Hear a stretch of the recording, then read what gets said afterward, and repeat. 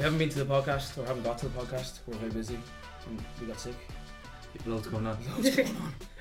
And today we have a very special guest. She just did her own God. drum roll. Yeah, Gillian's back on the podcast. She did her own drum roll. Don't tell anyone that. James did it. It was so nice. Amazing. Right, we're going to cover the rest of Benchmark Week. Make sure everyone's fired up and excited going into this. So we have tomorrow, Wednesday. This is my favourite benchmark. I love it. The heavy clean and jerk. 1 RM. Why are we doing this? Let's dive into that first, really quick. Every benchmark week we need to have some sort of a strength and power and speed test, and clean jerk is a great way to do that. Yeah. We do snatch on the other one. So we do the 2 classic lifts. It does cover a lot of bases for us, and if people get somewhat fitter, somewhat stronger, faster, more coordinated, any of those, they should see an improvement here. But if you're doing a bit of all of that, it should culminate in something new. So great little test. Great test. And who doesn't love lifting heavy things? AG, whenever you're doing these workouts, what's your mindset like for you as an athlete going into heavy clean and jerk day? It's one of these things. I've learned this in the last year.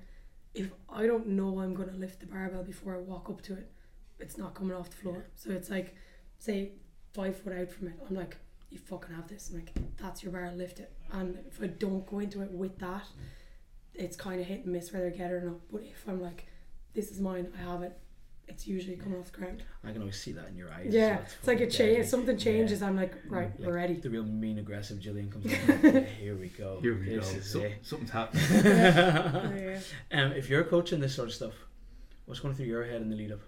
Well, it's kind of like giving people that feeling as much as I can. That's my goal as a coach. So we've been talking about it as the coaching group this week about this word commitment, because if we can commit to something, our chances of being successful are through the roof. Yeah. And what you're saying there, that 5 foot away, you're looking at the bar, you're about to step in. If there's a doubt, our commitment level drops, and that's where we lose out, right? So as a coach, I'm trying to think, how can I instill as much commitment as possible? And a lot of that comes down to reminding people of all the training they've done, all of the little bits they've added to their game over the last few months. You think about every time you deadlift, every time you press, every time you do a burpee, your body's changing into a new thing. And I think what happens for people in the lead up to these lifts is we think we're the same thing over time, and we're always changing. We're never the same. So it's keep reminding people you're a new thing, so therefore you're going to lift a new weight. So therefore let's go for it. Give yourself permission to try and do something really heavy. Open question to both of you, whoever can answer, whoever wants to answer can. If you're nervous about a heavy day, especially a technical day like this, it's not just deadlift, it's not just squat, it's clean and jerk, there's loads going on. What's your advice to someone who's like, Wednesday maybe I'll take a rest day today and wait till another sweaty day? I'll jump in very quick. Yeah. So nervous, apprehensive, or not that interested, like all those things fall into the same category. You might not show up, right? I know for me, I'm not going to come in and do something heavy tomorrow. I'm not in any state to do it. But I will come in and enjoy the technicality of the lift. So if you think of it as a day to come in and practice, the return to play is like practice. So just say to the coach, hey, listen, today's not the day to go heavy for me, but I'd love to get better. Then you're going to come away with some value from it, and just take the pressure off it. I like that. I was also going to say, I feel like when it's something that you look at and you naturally shy away from or plan your rest day around that, it usually means that's the exact thing you need to get better at and you should come to. And I had to do that myself for a long time with gymnastic stuff, and it over time works. I feel like benchmark week's perfect to bring that into play. I love that. Deadly. Next workout, Thursday, we have goats and dragons. Do you want to tell the story about a goat and a dragon? Very quickly, I think people generally know what a goat is. It's the thing. It's not the thing you're bad at. It's the thing you hate. We all have those things we hate, even if people say that they don't. We get to normally we have a goat day on benchmark week, a good benchmark week. This we get to mix it with something that we really love, which is a dragon. Something we enjoy training. We don't even have to be good at it. It's just something that you're like, deadly. You do have to be able to do it. Some people love things that they're not great at. So being able to do some training would be good. So, but I think you think that we're alternating between the goat minute and the dragon minute. The dragon minute should be put a smile on your face, and then it should give you enough of energy to go and do the thing you hate on the other minute. Before we really get into that, what are your goats and dragons, G? Oh, I didn't. Oh, I'm putting you on the spot here, am I? I would say goat is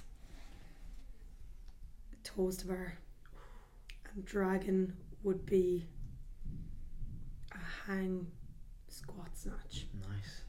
But I don't know if I get a workout out of that, or if I could go heavy enough. Oh, you could, yeah. We'll see. I see it's 7:30. I'll see you there. Yeah, I'll get a workout. What about you, James? And my goat is either overhead squats or chest to bar. Probably chest to bar at the minute. Fucking hate them at the minute. They're just You do hate them. Yeah, they're just a thing for me at the minute. Your face tells 1,000 stories. Yeah, every time you see dragon. it. Oh, I don't know. Pick between any variation of any Olympic lift ever. Okay. Some sort of clean or snatch as well. Yeah. Easy. What are yours? I guess it depends on if I want to do a terrible goat, like say if it's thrusters or front squats or something, then I might pick handstands, something complementary, or double unders or something to get a bit of a cardio going. If I pick a different goat, I might go for like a snatch or something, something that complements it. But yeah, if I'm really honest, I gotta go front squatting or something. So Yeah, you hate that front rack away, right? Don't you? oh, it kills me. Yeah. Here, for Goat and Dragon Day, then, what's the thing that trips people up the most? Because it can seem like I have to do something I hate and something I love, and then people either come in, what I've seen, and do either not enough work, or they overestimate what they should do and do way too much. How do we help people find a more middle ground there? Give you an example. We used to do Dragon Day, just to make people happy. It's like 2 dragons. Yes. Now you do 2 goats. Yeah. So this was because people hated Goat Day, so we're like, okay, here's Dragon Day, right? But what they would do then is pick 2 movements that they really like, load them up, do loads of reps, and it nearly kills them because they like them, and they become goats. and they become things that they don't like anymore. It scars them forever. Yeah. So the thing to do here is to say, let's make the Dragon Minute like fun, not murderous fun, and then you can really go for it on the goat, and then at least you have a bit of recovery, but it's on your face. Right. So that's the way to do it. Don't overcook the dragon. I actually coached someone. I think I was in Celibridge when we did Goat and Dragon. I just randomly ended up coaching there, and I remember it was her goat was wall balls because she couldn't do them, and then the dragon, I can't remember exactly, it could have been row or something like that. But by the end of it, we figured her technique out with the wall balls, and she was catching it better, throwing it better. She finished it being like, I fucking love wall balls, but that I hate. It's like, oh no. It was just like overcooking the good thing. Yeah, exactly. Yeah. Whenever you're taking class and we're doing this, and people are thinking, because there's no set rep scheme, obviously. How do you help people get there?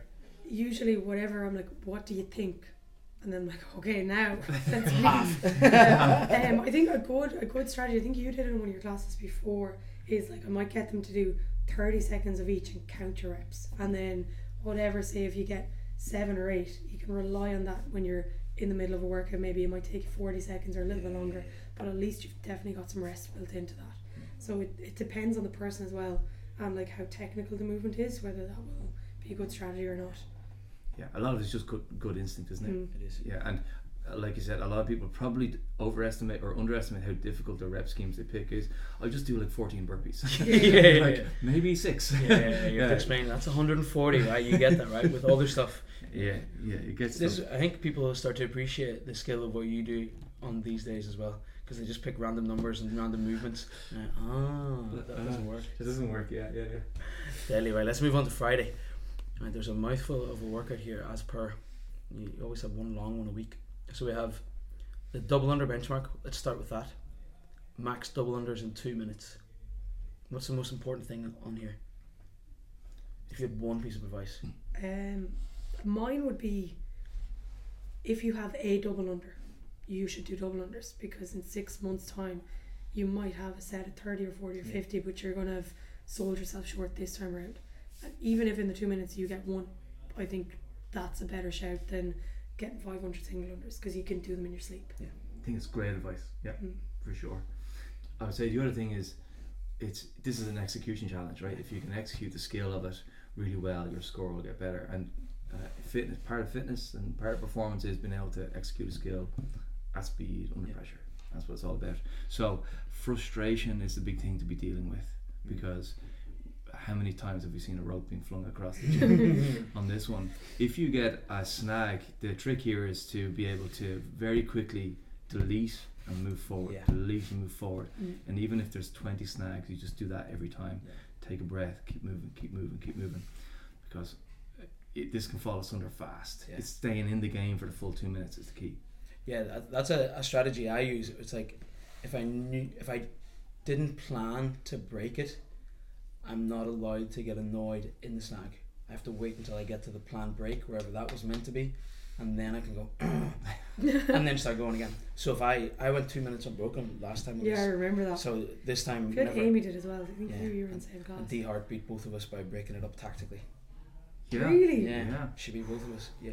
So because you would slow down. She can just go that little bit quicker, teeny tiny, and it was like the break for Dee was stop, turn around, and go, and she just kept going. It was so impressive, and I was so annoyed that she beat me.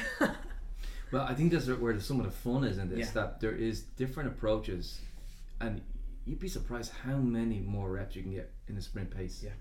And I've tested that before, where you sprint. Remember, over 30 seconds, and I had something like 6 breaks in 30 seconds, and still beat my unbroken score.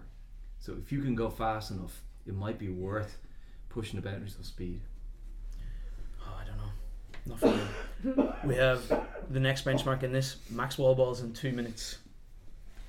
Why are we doing this one? It's sort of an execution test as well. There's the targeting every time, hitting the depth, making sure that you're getting the big set unbroken, you're not tripping up by just a bad throw. But then it's definitely going to hurt a bit more. Fatigue is going to become more of an issue. So we need to have that toughness layered in, where we're saying, I need to fill those 2 minutes with as much work as possible. What's your strategy if you're doing this? See, I have 2 trains of thought, because there's one part of me that I find I'd rather do a set of 10 heavy wall balls than a set of 30 light ones. Like the volume of squats kills me, but then I'm like, I think potentially I could get less reps, but I'd like to know what my max unbroken set is, because I've never really tested it out. But then I think for a lot of people, breaking it, drop and break and drop, break, drop is probably a better strategy. Like quick breaks, but they need to be quick. So I feel like this is one of those tests that loads of people come away going, 30 seconds later, I should have done more. So what's going on there when you think about it? It was purely about decisions in the moment.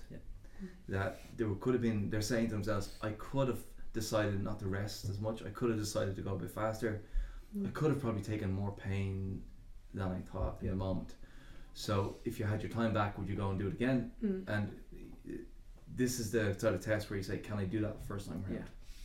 So do you think creating some sort of non-negotiables with yourself on this one is a good way to go around it? Maybe I think it's a great approach. Go on, give me one. Well, I was thinking then, I have an addiction to breaking things up whenever I start breaking them up.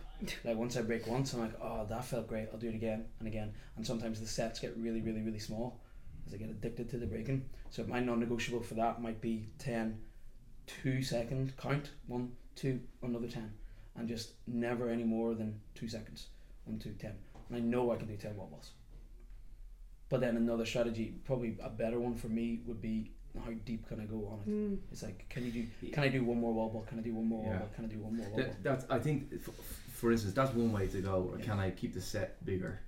Because I really want to break it up all the time. So can I add a rep? For me, I think I know I shouldn't do big sets. I should do small sets. So it's like saying, I definitely know I'm going to do that. Now it's the rest periods for me that I have to have a non-negotiable about, and it is about keeping a limit on that and just forcing myself, no matter how bad it gets, I got to start my next set. There's lots of thinking going on for that one, isn't there? Cool. Last bit on this one. You just can't regret it. That's the thing. It's 2 minutes later, you got to go, I can't regret it, so I got to go as bad as I can make it. As bad as there you go. We should just pause there, shouldn't we? Last one, 7-minute AMRAP. This is a real mean workout. 10 dumbbell squats. That's 2 dumbbells. It is. On the shoulders. 10 pull-ups. 20 dumbbell squats. 20 pull-ups. 30 dumbbell squats. 30 pull-ups. You have 7 minutes to do as many rounds and reps as possible. What's the outcome, or what's the desired outcome of this one? This is like just a really long version of the wall ball test. So Yeah. the rest periods are going to get a little longer. Yeah. The sets might get a little smaller. But that's So it's another commitment test essentially. like, we call it a sprint chipper, right?